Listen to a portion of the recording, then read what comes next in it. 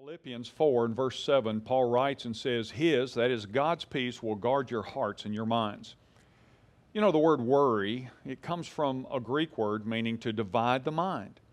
And worry splits you right down the middle. So instead of dwelling on God's promises, what worry does is cause you to dwell on your problems.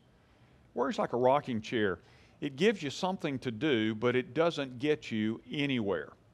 Instead of reliving and relieving you of tomorrow's troubles, it robs you of today's strength, and you can't afford to lose your strength. So how can you stop worrying?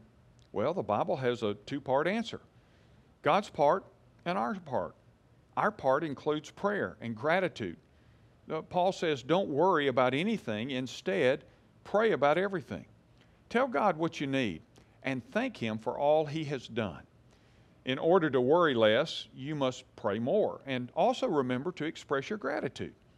You can go to God confidently for the next thing when you've taken time to thank Him for the last thing. And what's God's part? Well, if you will do this, you'll experience God's peace, the Scripture said, which is far more wonderful than the human mind can understand and comprehend. His peace will keep your thoughts and your hearts quiet and at rest as you trust in Jesus Christ. Note the words, you will experience God's peace. Imagine having God's peaceful state of mind.